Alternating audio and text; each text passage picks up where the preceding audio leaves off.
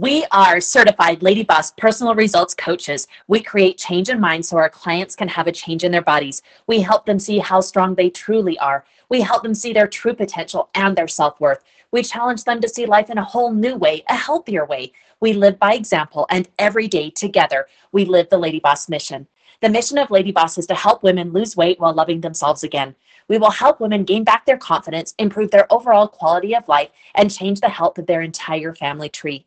We will do this by providing the best information, products, and services possible in the 3 pillars of fitness, nutrition, and accountability. We will know we are successful each time we create a complete physical and mental transformation in one of our customers. So this week, I want to tell you a story. I love stories, but I want to tell you this story. It's the Emperor's New Clothes. So I want you to close your eyes for a minute, and I want you to picture maybe the first time that you heard this story as a kid. Or maybe it was that you watched the Emperor's New Groove, right, with one of your kids. I want you to close your eyes, and I want you to go back to that time. The emperor, he wanted to rule his kingdom, and he felt that by having the best clothes possible, that it would help him do that. He thought that if he could put on the best silks, the best gold plated whatever, he was going to be able to rule the kingdom, and everybody would stand up and admire him. In fact, he thought it was so important that he spent so much time and so much money on his clothes. In fact, when he was supposed to be actually ruling his kingdom and doing the things that he was supposed to be doing, he was said to be found in the dressing room trying on all of these new clothes. Well, it comes to fruition because at one point, some crazy people came walking in and they're like, "We can make you the best of the best clothes." And they talked to him about how this special fabric is woven with silk and it has these special powers in it, but it is so special that you can't even see it. And so the emperor spends a ton of money, and these workers start working on the clothes, and they're working through the night. And the emperor goes in and checks, and he's looking, he's like, "I don't see anything." But they assure him that he is going to have the best of the best, because that's what the emperor does. He wears the best clothes. And so they bring in the clothes when they're finished, and the emperor looks at him, and he kind of has this gut instinct of, "Oh crap, something's wrong." But because of his pride, he says, "These are the most amazing clothes ever." And he allows these people to put these new clothes on him.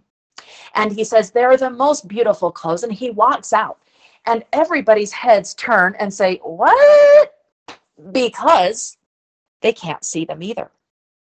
And the emperor is walking around in just his skivvies with these brand new clothes on that nobody can see.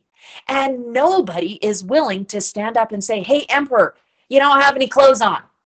But what happens is a small child says, "Hey, emperor, you don't got any clothes on." Do you remember this story?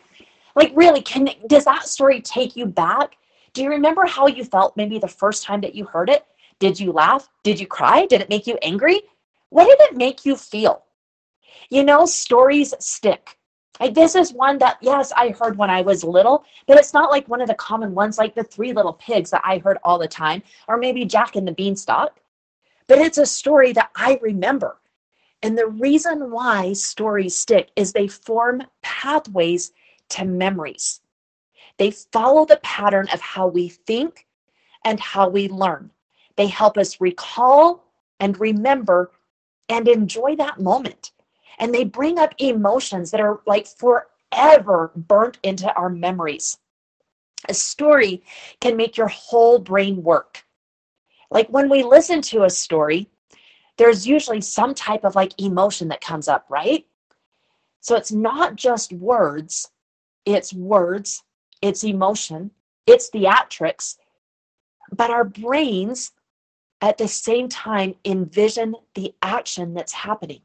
Can you imagine and visualize what it looks like as the emperor walks out wearing just his skivvies, right? It's more than just words. It is so much more than that. And what a story does is it allows us to see through the lens of our own experiences and form our own emotional attachment. I mean, have you ever walked out in something where you're like, oh my gosh, I feel like all I got on is my skivvies or my like bra and panties, or oh